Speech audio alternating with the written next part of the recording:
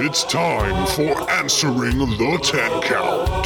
I'm sorry, I'm not familiar. Thank you, fuck you, bye, boom. Ding. Fucking ding. I wanna take you to life and never hop. Fighting things like they really matter. I wanna make your ears bleed. Live with fire feet.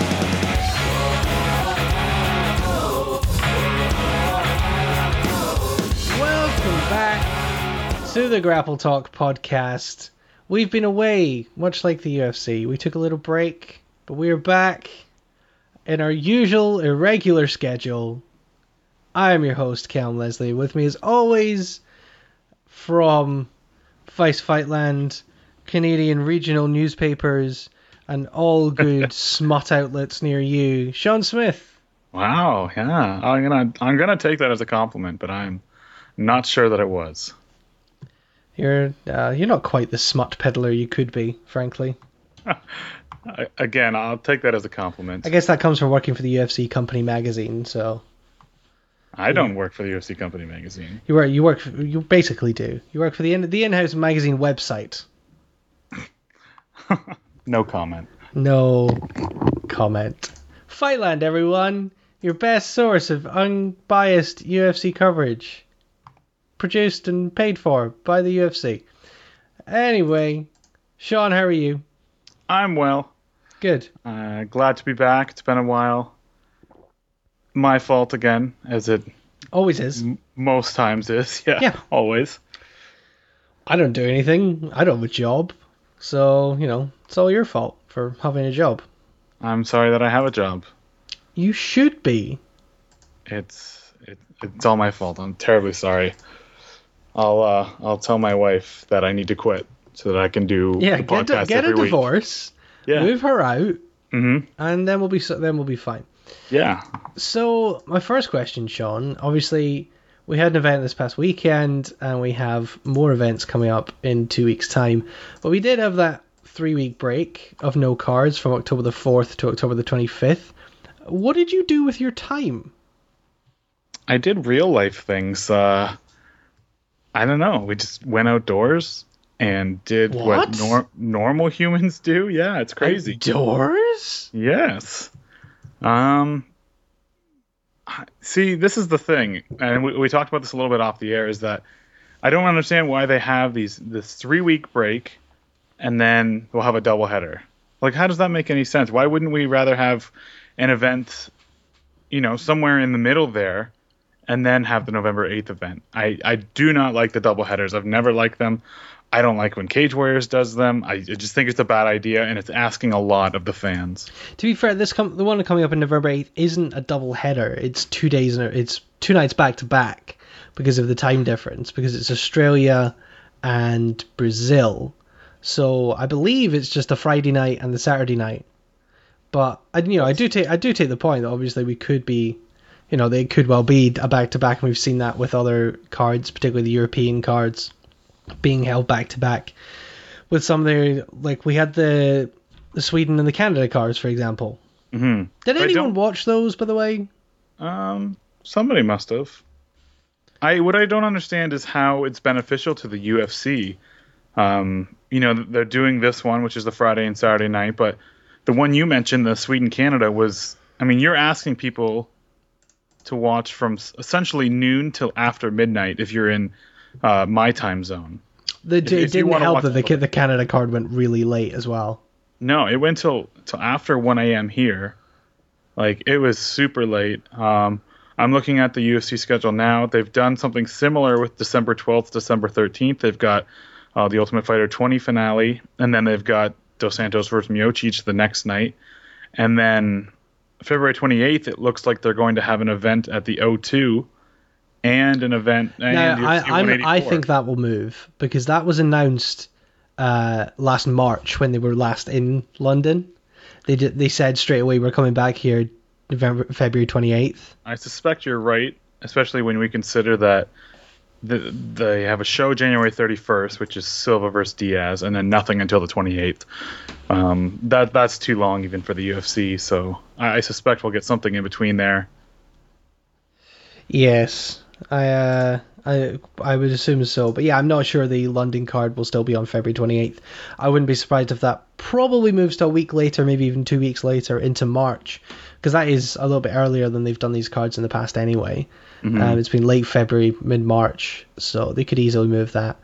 But yeah, they are building up these double headers. Like, what do you think? Like, what is the advantage for the UFC of this? Because I think it's asking a lot of the fans.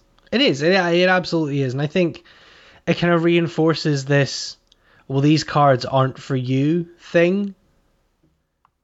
Yeah. Like, we're not supposed to watch the Sweden card over here in Canada. And you guys aren't supposed to watch the card in Canada. But, I don't know. I just feel like this is a sport where the fans are so... Hardcore is a terrible word, but they just want to see everything. So why wouldn't you accommodate that? There are 14 events this year on the UFC schedule, which will take place within 24 hours, either before or after. In fact, no, it's more than that. It's 16 events that will take place 24 hours before or after another UFC event. Yeah, I don't like it. We're at 38, 40, 42, 44, 46. Probably 46 events for this year. Remember when they told us they were going to do 50? And we were like, oh, holy shit. Yeah. They're going to do 46. Well, next year it'll be 50, I bet. And 46, it would be 47 if the year-end show hadn't been moved to January 3rd. Right. So if that year-end show had fallen better for them to do it this year, it would have been 47, which is as near as makes no difference to 50. Yeah. Yeah, that's their 50 shows essentially is right there. And when if they're going to do 50 shows, why are they taking 3-week breaks? Exactly. 50 shows is essentially a show a week, so why not keep a schedule somewhat similar to that? You know, whether it's a midweek show, which I'm actually a fan of, is the midweek shows, or the Friday night or the Saturday night. Like, try and keep it to essentially 1 week. I mean, I don't understand the long breaks. Is it just the way the schedule falls? Is it a planned thing to give Dana White and crew a break? Like, I don't know. It is odd. It does feel like maybe it's just okay, everyone take your annual leave right now. Yeah, and I don't think that's far from the truth. I mean, I think they did a similar break earlier in the year. Although when I was looking through the schedule, I couldn't find one that was 3 weeks without a show, but I believe you are right. I have that feeling that you're correct. I mean, you're right. It was March 23rd to April 11. Right. So that's 2.5 weeks. So it feels like this was kind of the plan, is to have these breaks, which isn't the worst idea. It kind of gives fans a chance to recoup. I mean, I think I was more excited for Aldo Mendez because we hadn't had a show in 3 weeks than I would have been had we been blasted with a show either the night before or the week before. Does that make sense? Does having a Fight Pass or a Fox Sports 2 card really make that much of a difference to how excited you get about pay-per-view? For you and I think it does. I mean, maybe not for me it does anyways. I don't know. I just feel so overwhelmed a lot of the time. There's so many cards like that I just can't even keep track of what's on what card. Like, if I go back to like UFC, 55 or those ones shortly after Zuffa bought it, I can almost name every fight on the card most of the time. And now it's just like everything is so convoluted and just so, I don't know. And maybe that's what they're going for. It's more like the boxing model, I guess. Yeah, I mean, we talk about going to weekly fights, and that's something that obviously Bellator tried doing these seasons that they would do weeklies and then have off seasons. Maybe the UFC wouldn't have an off season and they just run every week. But certainly it worked for Bellator for long enough. Yeah. I mean, I don't really love the idea of seasons per se, but I don't know. I think if they just went one show a week, like everyone could get ready for the show, watch the show, and then you've got a week to like prepare for the next show sort of thing. Having these shows these back-to-back ones make it really confusing, I think, especially for those mainstream fans who kind of just like the sport, but not really. Indeed. It certainly is. I think tiring for the fans is right, and I think you pointed that out, that, how are fans supposed to care about all of these fights? You know, at the moment they're doing a lot to build up Rockhold versus Bisping, for example. Mm-hmm. You know, that's a decent fight in the middleweight division. It's a good opportunity for Luke Rockhold to take a step up and become one of the top fighters in the middleweight division. You look at those cards we had on October 4th, and Rory MacDonald, Tarek Safadine was a super important fight in the welterweight division. And then, that same day you had Rick Story and Gunnar Nelson. Well, that's, a big test for Gunnar Nelson, and he ends up losing to Rick Story, who now is kind of the big scalper of the welterweight division. He's the only guy that's beaten Johnny Hendricks. And then you look at November 8th, the other card on that day, and you go, well, it was going to be Shogun and Jimmy Manoa, which was a big test for Jimmy Manoa to see if he could be a big... And how does a fan keep track of all these storylines in their head? And that's just the fight nights. I mean, I think it goes back to maybe we're not supposed to. I mean, if a card's in Brazil, maybe you in Europe and me in North America aren't really supposed to care about it as much. But this is where it falls down, because I accept that to an extent. But if you look at and you look at previous cards that they've had in Australia, I mean, did they not do one earlier? Was it last year that was the last time they went, or have they done one this year? I believe they've done one. They were in New Zealand for the Marquardt card. New Zealand, that's and I right. believe that the Mark Hunt Antonio Silva was late. Yeah, so that was the end of last year. But yeah, they've been to New Zealand this year for the Marquardt Tahuna card. Terrible card. Yeah, okay, that was a terrible card. It was just a card for the New Zealand market, and it was nothing particularly we had to pay attention to. But then this Australia card, you kind of got to pay attention to Luke Rockhold versus Mike Bisping. But maybe now, because we have Fightland... Fight Pass. Or Fight Pass, sorry. God, so on message. We're only supposed to pay attention to the main event. Or, but then again, the co-main event is Ross Pearson versus Al Iaquinta. That's not necessarily for the local market either. I mean, those aren't Australian fighters. That is for the local market, in that Ross Pearson's wife is an Australian model. I didn't know that. Yeah. She was a ring girl. She's one of the UFC's Australian ring girls. Oh, wow. Yeah. I believe they met when she was working as a ring girl on the Tough Smashes series. Really? I had no idea. They may have met before I guess that. that's what it is that Ross Pearson was on Tough Smashes, so maybe Australian fans know who he is. Yeah. Still, not convinced. Yeah, I mean, I think that's what we have to take from this from now on, is that if it's a fight night and it's in Macau or wherever, it's not meant for us, so either enjoy it for what it is or just leave it alone, I guess. I'm not sure about these fight night cards having such important fights that aren't of relevance to the local market, like Rockhold and Bisping. Yeah. Because that is a big fight for Luke Rockhold. And who's the other? Alex Gustafsson versus Jimmy Manoa, which was supposed to be Gustafsson versus Little Nog. And I get that Gustafsson in Europe is a big thing, and having him in London drew a lot of Swedish fans to come over to London, was very good for the business there. But again, that was a fight where if he won, he got a title shot. Yeah, that shouldn't have been on Fight Pass. Deal. That shouldn't have been on Fight Pass, where those shows are not for us. Well, they were for me, but they weren't for you. No. Our American fans, we were then expected to fly to Las Vegas and watch the pay-per-view. I think, I don't know. That's the only way I can look at it, is that it simply was not meant for us. But at least we have the option to watch it because of Fight Pass. Are there any shows that you're starting to skip? Honestly. I have not watched the Nelson Story card yet. I watched that because it was on a decent time of the day. I haven't watched the McDonald Safadine card yet. Okay, see, I watched that one because it was a Saturday night and I was home. And this is kind of what we were saying. Are you going to watch Shogun versus St. Preux? I will not probably watch it live. Well, maybe I will. I mean, it'll be a Saturday night here. Yeah, it's not on Fight Pass, though. It's not on Fight Pass? No, I believe it's a Fox Sports 1 card, isn't it? It'll still be on Fight Pass for me in Canada. It wouldn't be in the US. Every card in Canada is on Fight Pass except for the pay-per-views. Really? Yep. That is a thing that I did not know. Absolutely. So we get every card. that's not a pay-per-view. If it's not a pay-per-view main card, we get it on Fight Pass.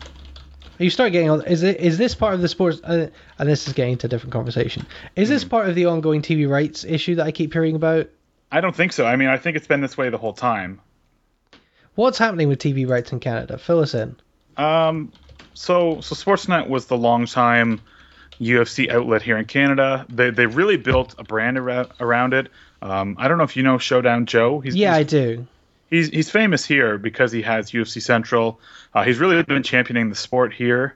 And then things in the last, I'm going to say 6 months or so have gone sour. And part of it is that Sportsnet and Rogers, their parent company, has signed a monster deal with the NHL, National Hockey League, and that will take precedence over anything the UFC does. So if there's a UFC event on at the same time as a hockey game, they're probably going to focus on the hockey game. So I can kind of see why the UFC has soured on this deal. And I don't know, it feels like, without saying it, things have gone very poorly. And a lot of people believe, and this is just hearsay, that the UFC took away the Toronto show in September, which was scheduled to be Jones versus Gustafsson, because of this.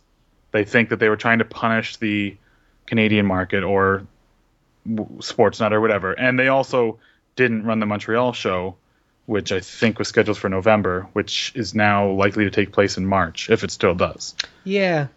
And, I mean, Sportsnet didn't have... I remember that press conference. Do you remember that? The big Canadian press conference? Yeah, this was going to be the year that they took over the Canadian market and, you know, had however many shows, 6 shows or 5 shows or whatever it was.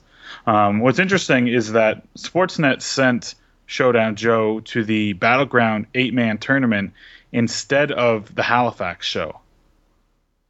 So, I mean, it was clearly was he not working for them, though?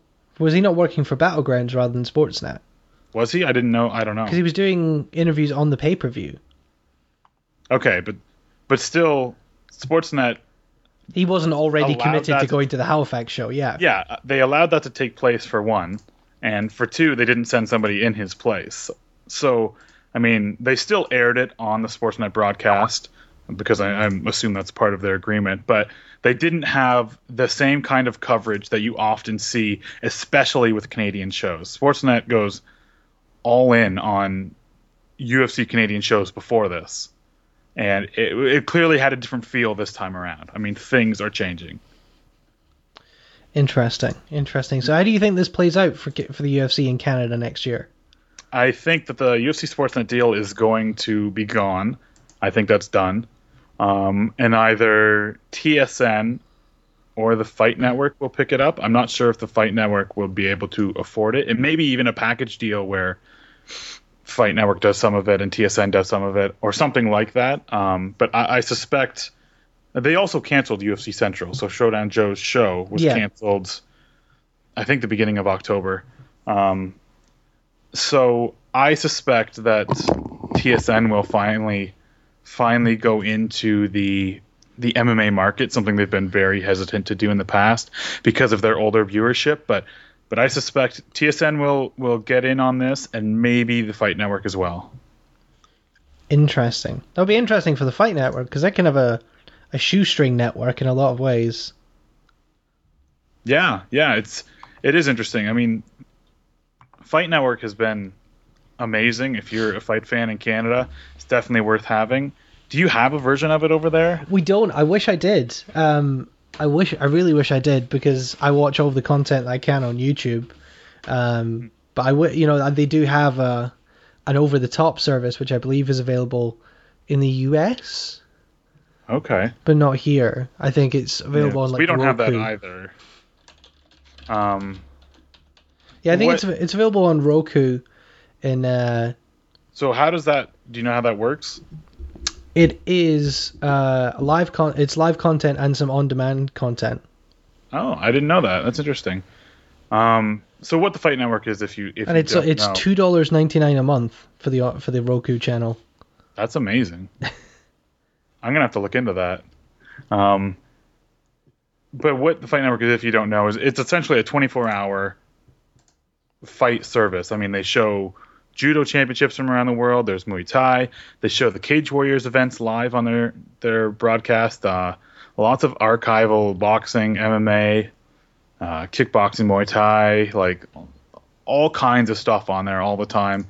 And they've done a good job of having that mix of archival footage that people want to see and having live events like Cage Warriors that I mentioned. So if they could get the UFC on board, that would be a huge coup for them, I think. Definitely, it would be crazy for them. And Yeah. they have some of the best analysts as well work at the Fight Network. Robin Black, if you're not following his breakdowns of things on the Fight Network YouTube channel, certainly make sure you are. John Pollock works there. John Ramdeen, those guys are some of the best analysts that they're around. Yeah, and they have a good pro wrestling coverage too. So Yeah, they do. Well, let's move on from the schedule a little bit. We started delving into Canada a little bit, and let's talk a little bit about Canada and Canadian MMA, particularly one particular Canadian MMA fighter, Michael Imparato. I wrote about this on MMAsucker.com this week. Michael Imparato was signed to fight Aljamain Sterling on that Australia card at short notice. However, he found himself cut from the organisation just 24 hours after he signed, due to some comments he made on the Fight Exchange program, video of which was available online. has now been taken down. It is no longer available online. But various examples of it and various articles about it and videos mentioning it are available still. Basically, he was on a reality show called The Fight Exchange, which sounds like a bizarre concept, on a weird, obscure TV channel in Canada, where different gyms or different countries, like fighters went from a country to a different country to train at a gym. Basically, these guys from Canada went down to Nova Yanao. And at one point, Michael Imparato got in a disagreement with Nate Stark, who happens to be a black man, and I don't know what I was saying there. He is An a black African Canadian. An African Canadian. Is that a thing? I don't know. Yeah. I mean, Okay. it's just, we always think of African American, but I mean, if you're African and you live in Canada. Sure, let's go with that. So an African Canadian, Michael Imparato used the N slur to refer to Nate Stark. He also used the F homophobic slur to refer to him as well. I'm not going to use those. I'm not going to sully the good name of our podcast by repeating such slurs. The part you didn't mention, and the part that I think is most important, is the death threat.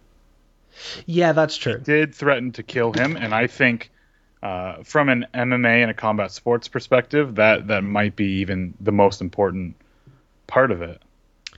This is also true. He then allowed it to be broadcast on the TV show, which I think is also interesting. Yeah, I mean, I don't know a lot about how television works. I don't know how much say he would have. I mean, once it's been filmed. My thinking is... I mean, he said these things to camera as well. Yes. It wasn't as if he was, saying it to someone else. And No, I think he sat down and said this to a camera. yeah, so he allowed it to be filmed for broadcast. It didn't happen to be filmed in a moment of perhaps being a moment of indiscretion. Would that have made a difference? Would you be more sympathetic if this was No, I wouldn't. a wild outburst as opposed to sitting down with a camera? I wouldn't be any more sympathetic, but it would change it in that it would be more clear. I guess actually it would make me less sympathetic. Okay. Frankly, because if he was racist and homophobic in what he thought was private and then much more well behaved in public, it would show that he knew that behavior was unacceptable and therefore didn't want to broadcast that behavior publicly. The fact that he was happy to sit down in front of a camera and use the F slur and the N slur to talk to somebody and threaten to kill them, frankly tells us quite a lot about Michael Imparato's, shall we say, intelligence? It's interesting. This whole thing is interesting because what happened is that Imparato was signed by the UFC Friday or Saturday. Sunday, a social media outcry essentially took place over Twitter. People were saying that he shouldn't have been signed, shouldn't be allowed to be signed. They shouldn't be signing racists people, and then he was released, or the UFC rescinded their offer. I don't know if he had responded yet. He had signed the contract. Okay, so essentially he was signed and released within a day. What's interesting to me is that it's hypocritical of the UFC to do this because plenty of other fighters. Well, yeah, we'll get into that angle in a minute. Okay. Let's start talking about this case specifically at the moment, and then we'll talk about the wider context. Okay. So, well, then so the crazy thing about this is this is not this is not the first time it's happened this year. And talking about the timeline of it before we talk about the organizational stance. So earlier this year we had Will Chope, who it came to light after his first fight in the UFC and just before his second fight that he had been chucked out of the army and sanctioned and given a punishment in court-martial for domestic abuse incident. He was cut because of that, and at that point, I'm trying to think. So yeah, so the timeline of this is that Benjamin Brissa came first. So last year, the UFC cut a German fighter called Benjamin Brissa for alleged links to neo-Nazi groups. At that point, Dana White was quite open in saying that we don't have extensive background checks on our fighters. So, we sign guys, and when this stuff comes to light, we act straight away. You know what? Kind of okay. I don't think it's. I think really. No. Okay. So I think they should have background checks, but I think if you're gonna say, do you know what? We don't background check people, but when stuff comes to light, we do cut them straight away. That's if that's the stance you're taking, then okay. And as long as when stuff does come to light, you act straight away. That is not the case, however. Well, yeah, because that's not the case. They don't act straight away. It depends exactly who the person is. Yeah. But then so Will Chope happened in January, and then in May the UFC sent out forms to all current and new signings asking for more detailed disclosure and release of documents for the purposes of doing background checks. So they started doing background checks in May. Yeah, so there's a link to it in my story. There was a story in MMA Junkie that a questionnaire was circulated to managers asking UFC contractees to release personal information for background checks, detailing their medical history, educational or criminal backgrounds. They're asked to waive doctor-patient confidentiality. So they're asked to release documents and information which would allow the UFC to do some sort of background check. So, okay, fine. So they started doing background checks. They've realized that, maybe they do need to avoid these things before they happen. Then Michael Imperato happens. Right. And my first thought when I found out about this and when I saw this information come to light was, how easy was it to find this information by myself? If you Googled Michael Imperato before all of this blew up earlier this week, on the first page of Google results is a video of Nate Stark, the guy who was verbally assaulted by Imperato, calling him out for his comments on the show and saying, it's been, I've just seen the show, you said this, come down and fight me. If you then go to YouTube and search for it, the video of him making the comments from the show, as well as the video for the Nate Stark video, are the third and fourth results. So it's not exactly hard. The problem with the form that they sent out in May is that if you go just from that form on Imperato, you're not going to have a problem. He wasn't charged. No, but I guess the idea would be, in the idea of background checks, and if I'm thinking from another aspect of it, from another angle, from a political angle. So in another life, I stood for Parliament here, and in becoming an approved candidate for our party, there was a section on the application which said, is there anything you have done in your past which could potentially embarrass the party? And it wasn't that if you fill this in, we will not select you. It was merely a disclosure, and if you don't disclose this, it will harm you later on if something comes up. Right. So if the UFC even knew about these things, and then when it came to light publicly was able to say, we knew about this, we've spoken to him about this, we made sure from him that he understood what was wrong. He went to some sensitivity training, something like that, where the UFC was just able to give itself a better chance to get out in front of stories like this, rather than being on the back foot, because it just seems like shit PR, if nothing else. Yeah. I mean, the problem partially that I think people have had is that Imperato's apology letter, which I'm sure you read, didn't feel sincere. Can I quote my favorite bit? Yeah, absolutely. Let me recite it to you. This is the section I used on my story because it's my favorite. I've used racist words when I was mad, not to be racist, but just to make people mad in an argument. I never realized how stupid I sounded. Another bit he says, the world is changing fast and can be pretty crazy. Laws are being changed and some people agree and others don't. I don't know how he shoehorned gay marriage into this, but he really did. No, you completely missed my favorite part. Oh, what's your favorite bit? Oh, I love how is your the movies bit?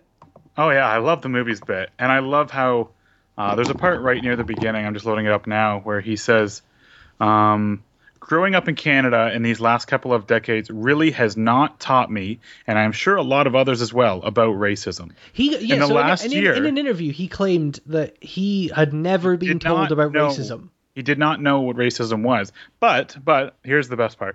In the last year, some great movies have come out that really opened my eyes to this, such as 42, The Butler, 12 Years a Slave, and Mandela. So he needed fairly shitty Hollywood movies to learn what racism was. And I don't think Imperato's a bad guy. I think he did something bad, and I think this apology is terrible. But I mean, without getting too much into the bigger picture of it, like, I don't know, like, should social media have this kind of impact on someone? In the sense that so many other fighters get away with this stuff all the time. So this is the wider context, and this is what is really worth talking about, because the UFC has taken a zero tolerance approach to what Michael Imperato did, even though it was earned nearly 2 years ago. He has apologized now twice. Whether you think it's a good apology or not, he has issued an apology. He clearly acknowledges that his behavior is worthy of an apology, or has been made to understand his behavior is worthy of an apology. I'm not saying I accept his apology. I'm not saying I think he's a decent person or I think the UFC should sign him. But the fact is, that's where he is. He made some comments. He issued an apology. He's now issued a second apology. But then you've got guys in the UFC who, when these things come to light, are not cut. Right. Let's think of some off the top of our head, shall we? Abel Trujillo. Yeah. Domestic violence, I believe. Yes, that sounds right. Jeremy Stevens was bailed out by the UFC. Yeah. That was insane. Yeah, when was that? That was... He was supposed to headline a card, wasn't he not? Was that the Lozon Stevens fight night? That sounds right. Jeremy Stevens, jail. He was in jail in 2012. He is for assaulting someone. He was in jail for 12 days. I say Abel Trujillo has a history of domestic violence. Jimmy Manuwa has a history of violent crime. I believe, I don't want to say anything that gets me sued or anything like that, but I believe a firearm was involved in what Jimmy Manuwa was convicted of or charged with. Alex Gustafsson has intimated he has a criminal past. I believe some of that has come to light, but not all of it in any way.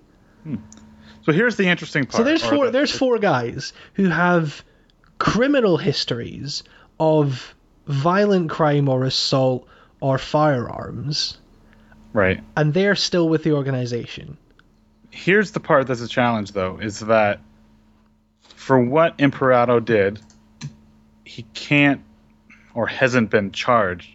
So because he hasn't, quote unquote, paid his debt to society, or can't really pay his debt to society in a meaningful way like prison, does that make it more challenging? Yeah. I mean, and if you assault someone, yeah, you can go to jail for however long, and then it's quote unquote paid your debt to society. But here, there's how do you pay your debt to society? How do you ever get people back on your side or to forgive you or whatever? I mean, if we think of like the NFL, Michael Vick went to jail for 2 years because of his dogfighting ring, and now he's back, and people seem to have forgotten about it. But can that ever be achieved by someone like Imperato?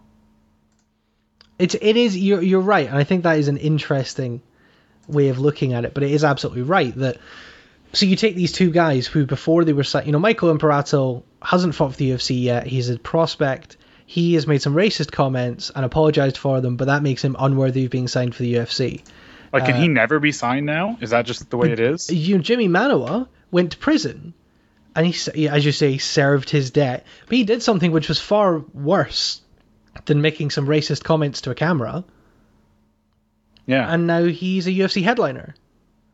And I believe the same is probably true of Alex Gustafsson. Did he go to jail? I'm not sure. I don't know. He certainly was in some criminal trouble.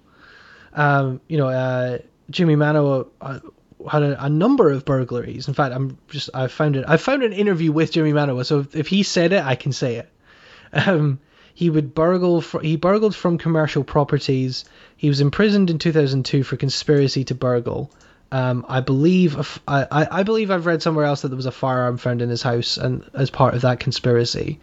But he also admits to having actually committed burglary and was only in prison for conspiracy to burgle. So has he served his debt to society?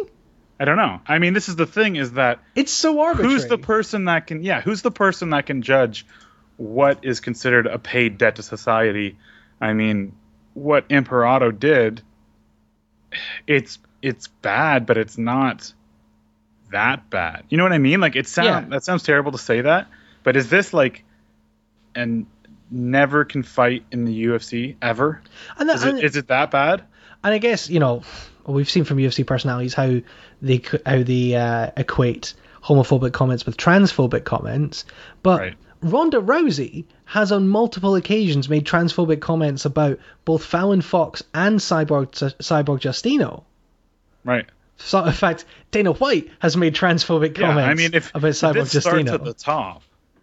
I mean, if you look, Dana White has made. You think of all the things he said about Loretta Hunt. And he's used the F slur on a number of occasions.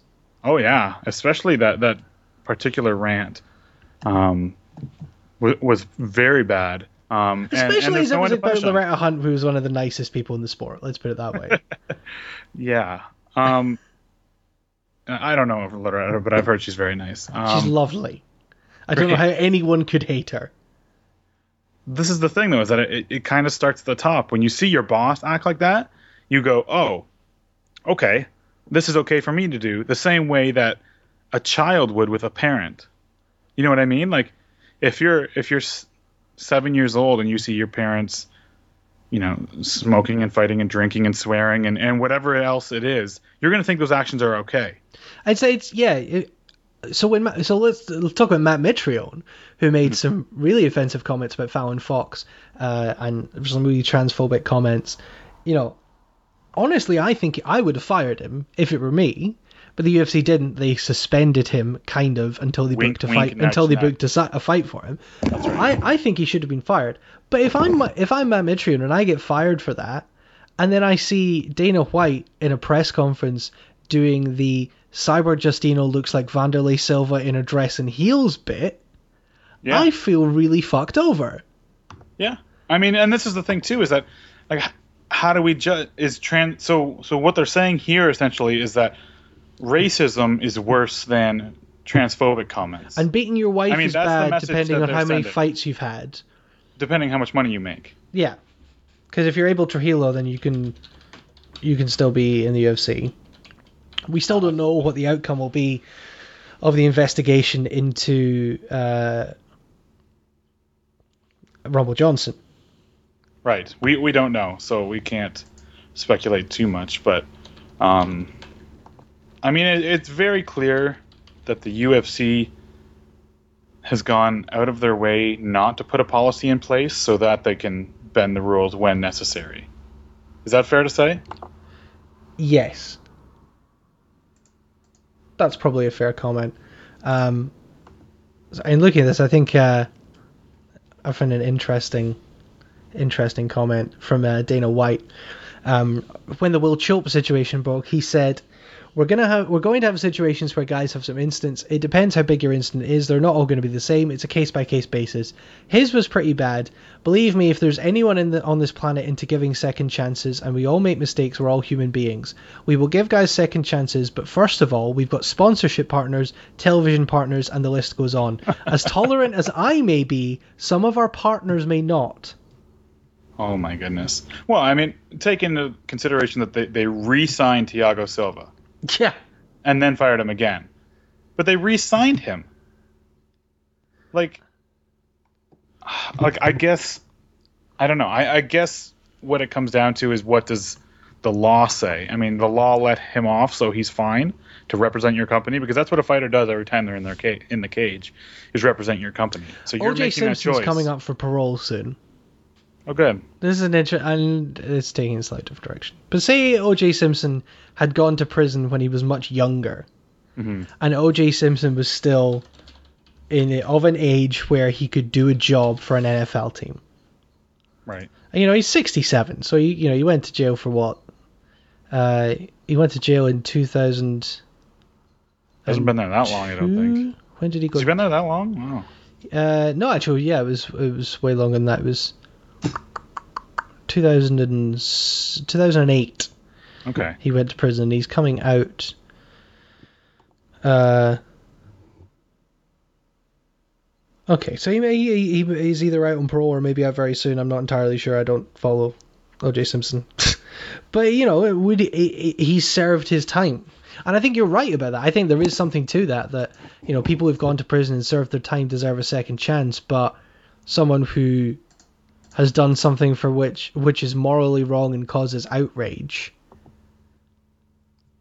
I mean, this is the thing, right? Is that, I mean, I think of the case going on in Canada right now. It's not a case, but Gian Gomeshi was a famous talk show host on the Canadian Broadcasting Company, the CBC, and the story came out that 3 women had been something beaten, sexually assaulted, something in there along those lines, and now 5 other women have come out.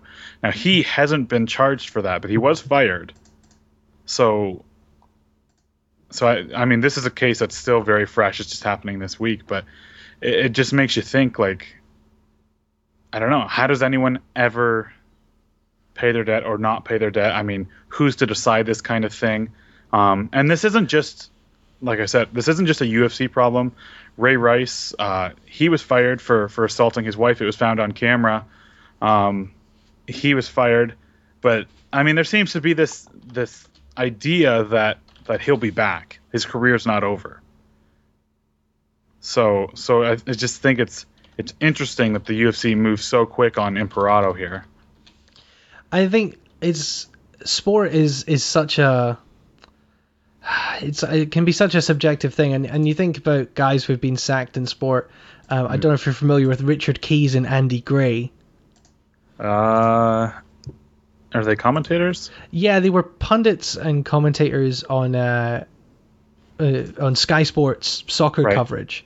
And in 2011, they both resigned after making sexist comments about a female official, and clips were leaked showing them behaving in a sexist manner towards female staff. I believe one of them perhaps maybe pinched a bottom somewhere, but they certainly made sexist or sexually suggestive comments towards female staff. But they're still working for like the FIFA video games. Andy Gray is, I think. I don't think so anymore. I believe they're working for an obscure sports network in Qatar, believe it or not. Now, but both of them are together. But he, like the original comment he was made to resign for was somebody said, "Oh, can you believe we've got a female linesman now? Women don't know the offside rule." And Jeez. Keys said, "Of course they don't."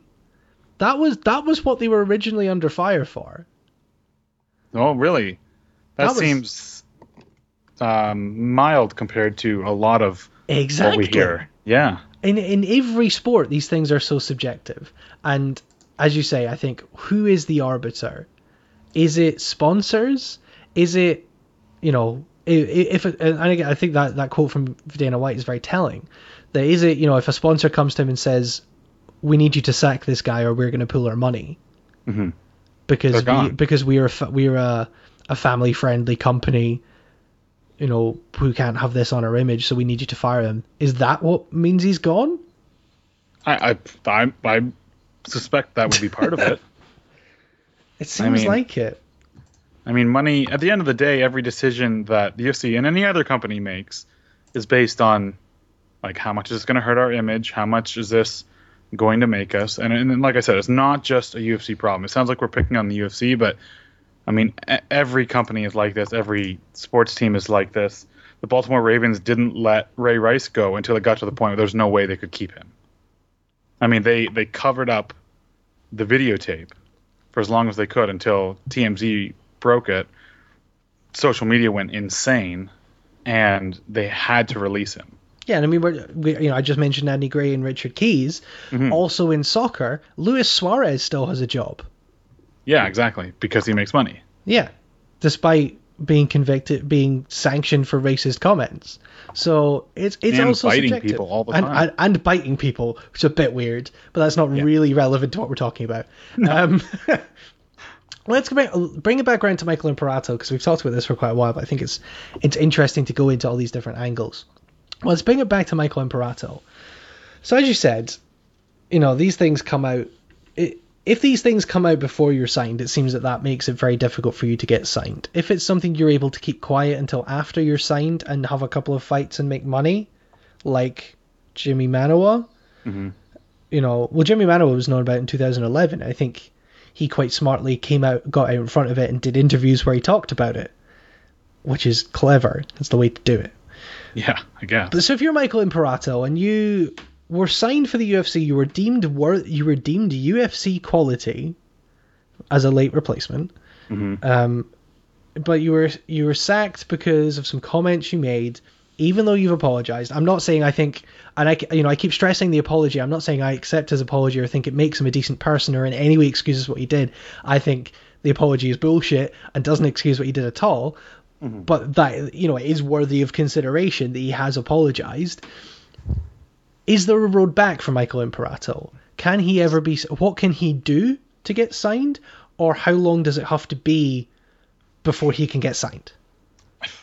This is the question, right? I mean, there's no good answer to this. I mean, is he banned for life? Is that what this is? Like getting signed and then released? I mean, does it play into the fact that he was supposed to face an African American fighter? Like, I don't know. I loved Aljamain Sterling when they announced yesterday that he was definitely off the card because they couldn't find another replacement. He tweeted, "Just let me fight the racist guy. I'll smack some education into him." That's amazing. Do you know what? I'm up for that. You know what? I mean, this is completely off topic too, but I love Aljamain Sterling. Yeah. This guy is hilarious. He's a good fighter. He just seems to have it. He's going to be a star, but I don't know. I don't know what the answer is for Imparato. I like to think that, considering everything else that the UFC has forgiven in the past, that he could still have a chance. And that's not to excuse what he said, because it was terrible and it was disgusting. But I don't know. Like, can we judge someone their entire life off of that? I don't know. I don't know what the answers are. And I mean, there are no answers, essentially. So, I mean, what do you think? Are we going to see him in the UFC cage at some point? Is it going to come down to he needs a few more wins, or I don't know. I don't know. I really don't. I guess when you think about it, if this stuff came out and then the UFC kept him, would it endorse the behavior and make him think it was okay? And does he now know absolutely for sure that it was not okay, even if he gets signed again? Has this taught him a lesson? Well, I mean, that was my problem with the apologies, that it did not seem like he had learned a lesson. It seemed like he was blaming not himself by saying, growing up in Canada, I was not taught about racism. That is taking the onus off yourself. Which has to be bullshit, blaming right? What? The country? Like, I don't understand. That has to be bullshit. You're in the Canadian education system. Tell me it's not as bad as Michael Imparato says it is. I mean, I grew up in almost an entirely white county, to the point that there was like I think it was like 97% like white people, and like not to be racist towards people. Like you just know. And he grew up in Toronto. You know that the N-word one of the most is not multicultural okay. cities in the world. Yeah. Like it's not okay to say these things. Okay. But I think it's so subjective, and I don't know. It's difficult to say, let's not have anyone who's ever done a bad thing, because there'd be very few fighters left. That's right. John Jones would be sacked. Ronda Rousey would be sacked. Could you imagine? Who else? Like if we genuinely said anyone who's done anything which is as bad or worse than Michael Imperato in the UFC right now, we sacked. Who are we sacking? Is drunk driving worse than? I think using the F slur. Like, didn't John Jones say he was going to kill Cormier? Yeah. So that's a death threat. That's a death threat. Done. John Jones is gone. Ronda Rousey is transformed. Ronda Rousey is gone. She's gone. Yeah. Who else are we getting rid of? Abel Trujillo. Trujillo's gone. He's gone. Jeremy Stevens is gone. Yeah. Jimmy Mano was gone. Gustafson. Because doing something criminal has got to be worse than saying a few bad words. So well, this is the thing. So Gustafson's gone. I mean, is stealing worse than saying you're going to kill someone? I don't know.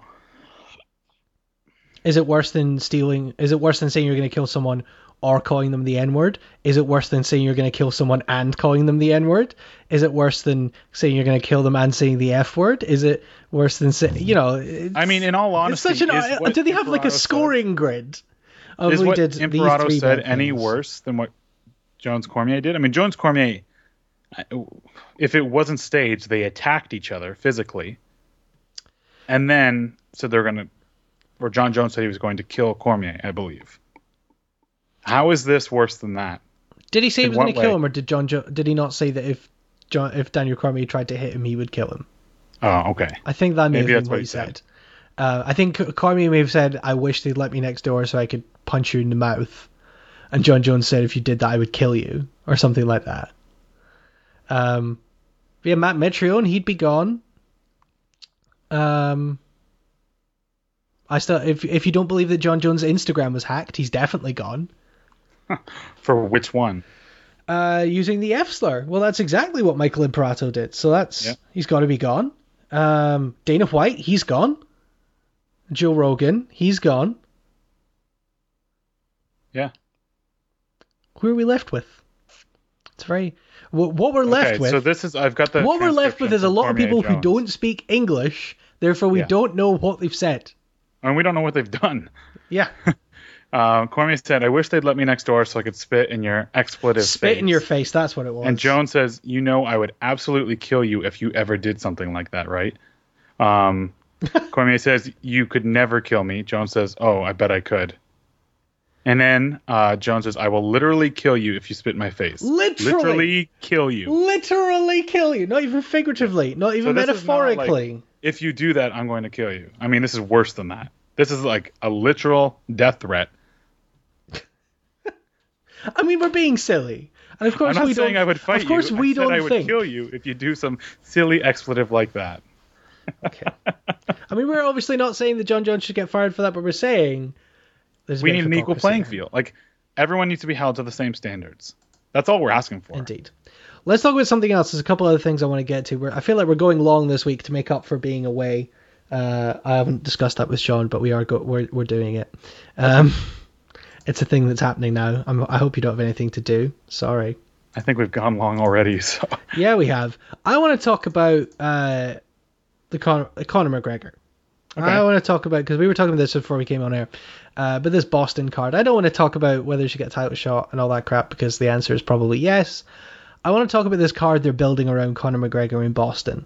So the headline fight, Conor McGregor, Dennis Siver, which again has been talked about at length, whether or not that's a good fight or not. So we've had 3 other fights announced for that card now. Jorge Masvidal and Norman Park, which is a great fight. Costa Philippou and Uriah Hall, which is a very interesting fight. And the co-main event under Conor McGregor and Dennis Seaver is Benson Henderson versus Eddie Alvarez. How good is that? But how do you feel if you're those two guys and you're under Conor McGregor and Dennis Seaver? Yeah, that's a valid point. I suspect that Alvarez has some kind of pay-per-view bonus in his contract, as was originally expected when he was first offered a contract, so they're probably going to put him on a lot of fight nights. But, I mean, it's very clear, and we've talked about this, I know you've written about this, that Conor McGregor is receiving special treatment. And I think we've both agreed that that's not the worst thing. I mean, you need to build stars. Conor McGregor seems to have all the tools necessary to become huge in this sport. So why wouldn't you milk that? Why wouldn't you protect that for as much as you can? Yeah, I mean, and that's, as you say, I wrote about this at the start of this month, because Dana White was defending himself, saying, "Oh, we don't give Conor McGregor special treatment," and of course he does. But is that a bad thing? And should they not give special treatment to a guy that they're trying to build as a superstar, and giving him a main event where maybe Benson Henderson, Eddie Alvarez is more deserving of a main event 5-round fight? But are they not both coming off losses? Yes. In fact, they're all coming off losses. All four of them. McGregor's not. McGregor's not coming off a loss, but Seaver... No, in fact, Seaver beat Charles Rosa. Right. So they're both coming off wins, and Henderson and Alvarez are coming off losses. So sure, if that's what you want to do. Yeah. But I'd rather see Benson Henderson versus Eddie Alvarez over 5 rounds than McGregor versus Seaver. That's fair. And Henderson Alvarez is more likely to go the distance than McGregor Seaver. I mean, this goes back to what I've said all along, is that any fight between top 10 fighters should be 5 rounds. If you were a potential title challenger, though. But I mean, I would rather see that than, like, I don't know, I'd rather see 3 competitive top 10 fights than 5 mediocre fights between bottom rung talent. Yeah, I would as know, well. But that's not what's going to happen, because they've got too many fighters. So even if they did that, they'd still have 11 or 12 fights on a card. Mm-hmm. And it'd be long as hell. But back to this Boston card is fantastic. I'm seriously considering trying to get down there for this. I suspect they're just going to keep building it up, and then they can, when it does a good number because it's stacked from bottom to top, you can say, "Oh, Conor drew this number." That's true. And we know that Benson Henderson does have a certain amount of drawing power. Yeah, absolutely. From I mean, being on a Fox. certain amount. I mean, he's not a star. He was never a star. Even when they had him in that pay-per-view headlining spot, he wasn't a star by any means. But he's a good TV But he headliner. has exactly. He is a good Fox headliner. In this case, co-headliner. But I mean, this is going to be a lot of fun. Definitely. And I just say, I think it's interesting to see them building this card around Conor McGregor to give him a good number and a good performance against Seaver on a card that performs well in front of a hot crowd in Boston will springboard him into a title shot very well indeed. Yeah, Boston has a huge Irish population. I mean, they're going to go nuts for McGregor. They went crazy for him the last time, and that was before he was next in line for a title shot. And that was on a prelim, I believe. That was they're going to go nuts. That was for the him. Max Holloway fight. They're going to put 15,000 plus people in the TD Garden, and they're going to go nuts for him. And on television, it's going to sound amazing. I don't know how it could ever do the same as Ireland did, but it could be close. That Ireland crowd was electric. Interesting note about the Ireland cards. Mm-hmm. Do you remember in that Dublin card, and this is from watching this week's Ultimate Fighter, do you remember that Dublin card? Paddy Holohan, in his speech, in his post-fight interview, said, "And shout out to my friend Ash doing a time up in the big house. You'll be out was soon." that Daly? And we all thought he had a friend that was in prison. He was talking about Aisling Daly. He was talking about Ashley Daly. Ashley and Daly. I feel really bad for thinking that he was talking about like a friend that was in prison. Up in the big house. Now, he did that on purpose, though. That's tricky. It's interesting. You know what I remember about that show that for some reason no one's talked about is Norman Parks saying that he bet on himself to win in the second round, taking it easy in the first round and conveniently finishing in the second round. I am... I attempted to get a comment from the UFC about their policy on fighters betting on themselves and was completely stonewalled. Right. I found that really interesting, and I don't know how. So did I. Unfortunately, no one will talk to me about it. Yeah, I don't know how people with more access to the UFC did not follow up on that, but alas, this is the story of MMA media, which we could go on about for hours. Indeed. Let's move on to a couple of other things before we get out of here. The first other thing is slightly unrelated to UFC, but there is obviously a UFC dimension. The WWE Network is not doing very well. For No. those of you who are not the WWE Network, are not WWE fans, the WWE Network launched in February and really cut off the WWE's pay-per-view business at the knees. Their pay-per-view business tanked, and it was a complete all-in play. Now their numbers over the last quarter have only gone up by 31,000. They needed to be at 1 million by the end of this year, and to break even, and 1.4 million or 1.3 million, something like that, to get revenue back to where it was. They're still only at 731,000, which is not great. But this is the thing, is that, I mean, how did you ever think you're going to get way higher than that? 731,000 people to pay $10 a month seems like a significant number. So this is the comparison with Fight Pass. Fight Pass launched their service slightly earlier, and they have done reasonably better than the UFC, than the WWE Network. WWE Network, when it wasn't going how they planned, basically cut all the money, stopped producing the innovative original content. They stopped updating the archives even, and the service is kind of mothballed in a lot of ways. And you've got to think that's part of the reason why the WWE Network is not doing so well. And even the pay-per-views, the live pay-per-views, are not as much of a draw to bring in new people. Whereas UFC Fight Pass, they started with some of their library up there. They eventually rolled it out, so they had the full Zuffa library up there. They've added new libraries like Tough Enough and Invicta in the last couple of months. They've added Invicta live events. They're adding more and more content. They're still producing original content. They're producing new documentaries. They're producing in-studio shows. All things that the WWE could be doing, but are really not bothering. Do we have any idea what the UFC Fight Pass numbers are like? I mean, they're a private company. They don't have to release it.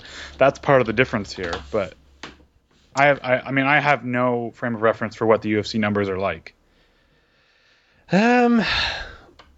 What is Fight Pass doing in terms of numbers? That's a good question. We don't really. I just say we don't really know, and I think if the UFC is to be believed, then it's all doing. Every time there is an event on Fight Pass, more people subscribe. Right. And yes, people will then not renew their subscription because it is a month-to-month subscription service. But like Dublin, I would be sure they had a lot more new subscribers. Invicta, a lot of new people will have come to the service. They're offering new things all the time and things which appeal to different people. Oh, they've done a great job. I mean, it probably has way less subscribers. I wouldn't be surprised if it was around the 100, 200,000 mark. So how are they able to make money that WWE isn't? Because of the new... Because it's not as huge a percentage of their revenue as it is for the WWE, because the WWE has tanked its pay-per-view revenue, whereas UFC pay-per-view revenue is tanking for entirely different reasons. Right. What the UFC have done is, rather than say, we believe digital networks are the future, therefore we're going to go all in on this new digital network straight away from day one, and even though it doesn't work, it doesn't have the UFC Fight Pass had a lot of problems when it started. The search function wasn't very good at all. The player was very unstable. The WWE Network had the same issues, but Fight Pass has fixed theirs while the network has not.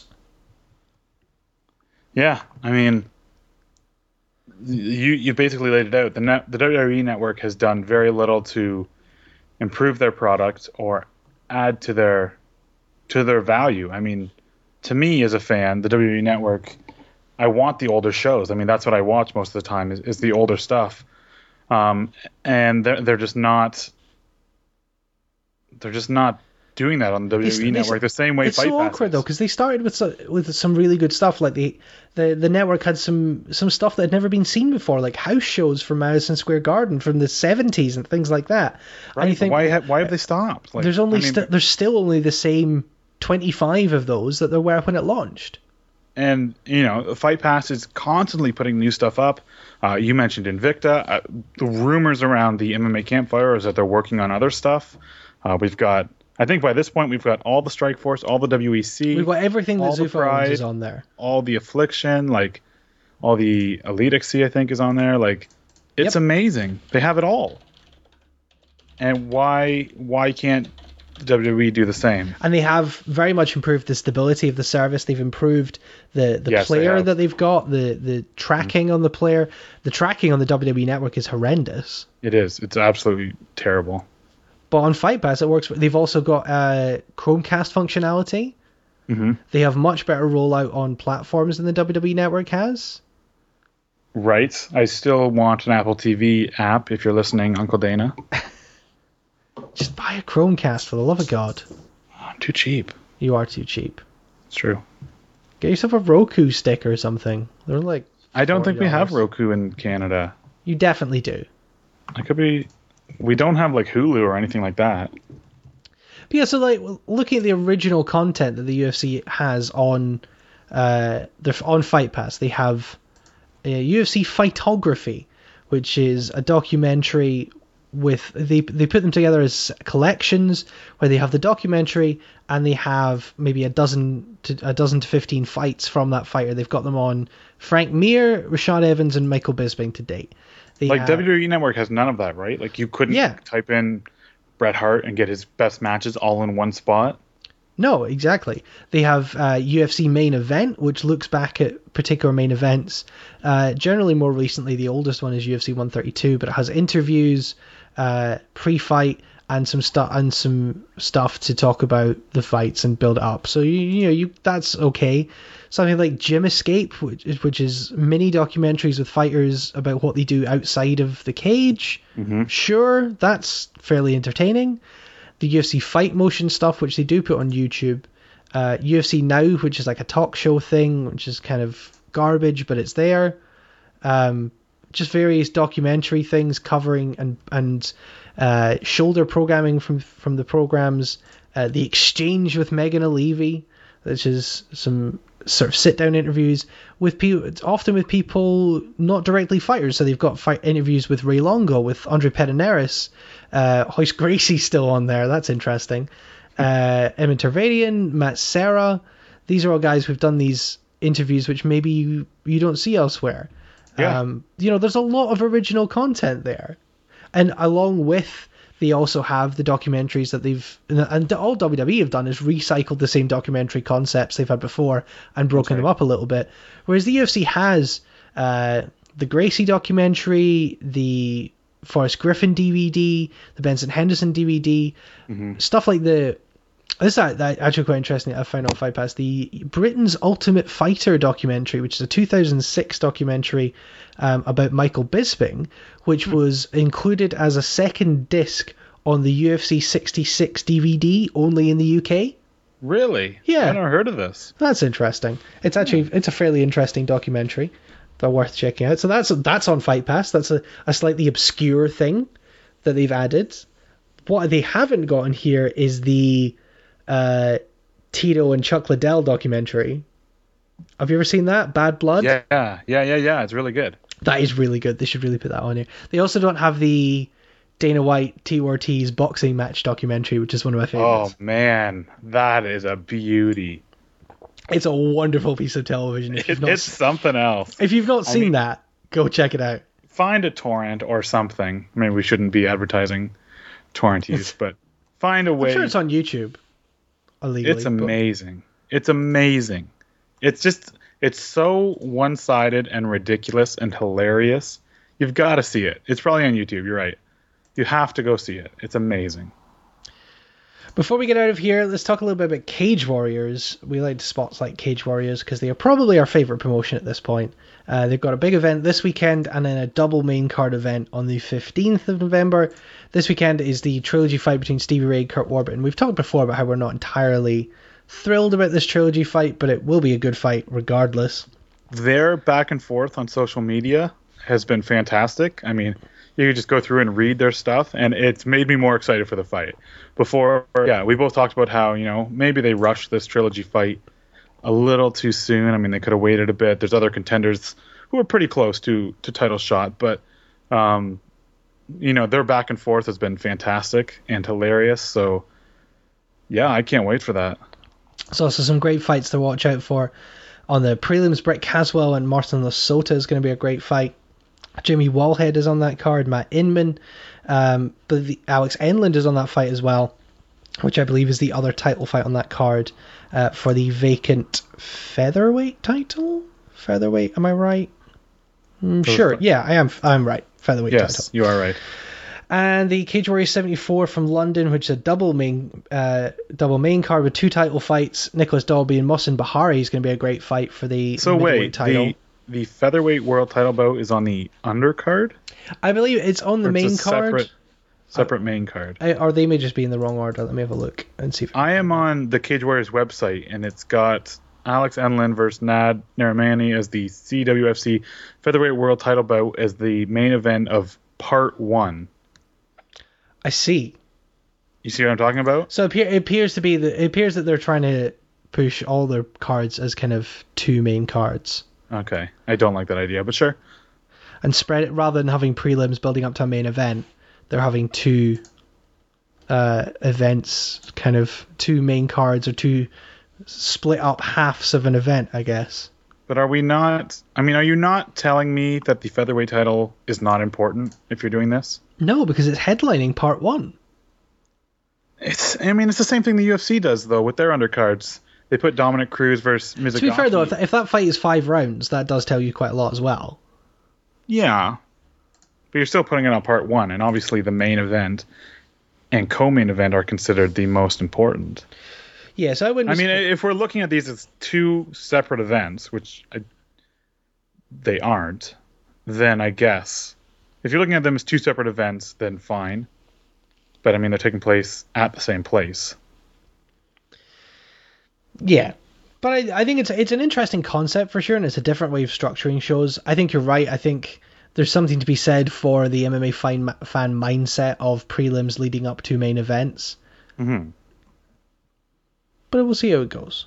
Yeah, I'm willing to give it a chance and fight Cage Warriors. This is the thing with Cage Warriors, is that even if you haven't heard of the fighters, they do a fantastic job of matching them up. You always get your proverbial money's worth. Not that we pay to watch these cards. Not that anyone pays to watch it at this point, pretty much. It's, right. And they upload the cards to YouTube almost right after. Like, they've made their product very accessible for fans. It's very fan friendly in that sense.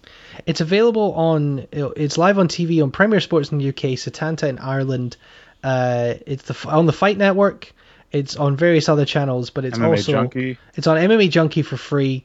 The only place I believe it's not free online is Scandinavia, but it's going to be free on on dailymail.co.uk as part of their new deal with the Daily Mail newspaper. That's for the rest of the world, apart from USA, Canada, and Scandinavia, and France. Nice. So, getting it out there to even more fans. It's huge. For sure. And the event from London has Nicholas Dalby and Mohsen Bahari, as I mentioned. Pani Kianzad and Agnieszka Niedźwiedź. Let's go with that. Sure. For the first ever women's bantamweight title, Joseph Duffy's on that card. Of course, the only guy to beat Conor McGregor. Tom Breeze, Phil Malpeter. We are Honey Badger fans on this podcast. Absolutely. We should get him on one time. Yeah, we definitely should. Can we try and do that someday? Why not? Babola Miele's on that card. John McGuire, Tim Wilde, lots of really interesting fighters on that card. Can we also give a... Oh, go ahead. It's free. Was what I was Absolutely. The other thing I'm going to say is that this weekend, big shout out to one of our favorite promoters, Shannon Knapp. Invicta FC9 is taking place. Pretty good card. Not their best card ever, but a pretty good outing. I think, obviously Invicta have had their issues with having talent raided by the UFC. A consensual raid, but a raid nonetheless. And it does mean that their talent depth isn't perhaps where it was a year or so ago. But they just need to build up more people. And, they've got Caitlin Young on this card, who they're trying to build up. Mizuko Inui, who has a great record, if even you've not heard of her. She's only 20 years old, but she's been fighting for 4 years. She fought Ayaka Hamasaki in Japan. She has wins over Beck Rawlings in her only other Invicta appearance. So she's certainly got a lot to offer. Caitlin Young, I think, she's 7 and 8, but they're trying to build up her story and show a little bit of her. She fought in Elite XC, so she's got a little bit of a name, but she certainly doesn't have the best record recently. Jodie Escobel is another one on that main card, but yeah, Barb Honchek is the main fighter on this card. Her title fight, the fight she won against Vanessa Porto was okay, but her title fight against Leslie Smith was great. If you haven't seen that, go check it out on Fight Pass. Yeah, so a little bit of shout out for some stuff that you maybe haven't thought of, and some non-UFC fights this weekend. So you've got Cage Warriors, you've got Invicta. There's certainly lots to be getting your teeth into. Sean, is there anything of yours that you've written recently that we should check out that we haven't mentioned already before we get out of here? I talked to Mitch Gagnon last week about his upcoming fight with Renan Barão. Yeah, that's happening. That's happening and should be interesting. I did a preview for this Invicta card, which should be up on Fightland today, maybe tomorrow. And that's about it right now. I've just been busy with my newspaper business. So, selling yourself short a little bit there, Sean, because you actually a wonderful piece earlier today about the shootings in Toronto and speaking to in Ottawa. Councilwoman in Ottawa, sorry, not Toronto. Yeah. Well, thank you. I'm glad you enjoyed it. So tell us where we can find that. Yeah, I will. I tweeted it out, so that's the best place to get it. So if you just go through my Twitter feed, it says that I talked to a conservative MP about the Ottawa shootings. And yeah, that's the best place to get it, I say. For sure. I've written a couple of things over the last couple of weeks. The recent one being about Michael Imperato. I also wrote an interesting piece that I quite enjoyed because we've talked before about how World Series of Fighting hate me because I asked them an uncomfortable question about fighter pay on a conference call, and now they won't say with their press releases. So I wrote a piece just to make sure they definitely hate me and they'll never talk to me again, saying, kind of rubbishing their ideas that their card is going to be bigger than Bellator and UFC, and that they're going to expand to Brazil next year, and that they should really just concentrate on survival and being able to pay their fighters well. I bet they're going to love that. Remind me to tell you who it was when I got this air, but somebody previously involved with World Series of Fighting told me it was the best piece they'd read all year. Wow. Because they were previously involved with World Series of Fighting, and I'll tell you who that is off the air. But yeah, do check that out. Check me out on Twitter at Callum Leslie MMA and at CLeslie92 for all my other crap. If you're interested at all in gaming and esports, ghostofgamers.net/Hearthstone is where you can find all my stuff on that. And some interesting stories the last couple of weeks. One particularly about a player being unable to take prize money out of China that was handed to him in a briefcase. As well as the podcast that I do over there called the Hearth Center, which very excitingly is going to be going live from next week as a web show, kind of like Sports Center, but kind of discussion and news show with like a news ticker along the bottom and stuff. I'm very excited about that. So it's congratulations. It's going to be going from a pre-recorded podcast to a live webcast, so that should be interesting if you're at all interested in that. But anyway, Sean, give us your Twitter and where people can find you and things like that. Yeah, just follow me on Twitter, basically. Sean, SHAWN_W_Smith. Fightland's where I write my combat sports content for the most case. A little bit for top of main news here and there, but definitely check out Fightland. And of course, I forgot to mention at the top of the show, but the Grapple Talk podcast is brought to you, as always, by MMAsucker.com, the home of where I'll write all of my MMA stuff. So make sure you check that out on MMAsucker.com. And thank you once again to Jeremy and MMA Sucker for giving us the opportunity and the platform for the Grapple Talk podcast. We will be back soon. TM. Hopefully next week. Hopefully next week, or maybe the week after. Who knows? Yeah, we'll see. We'll see. But we'll have lots...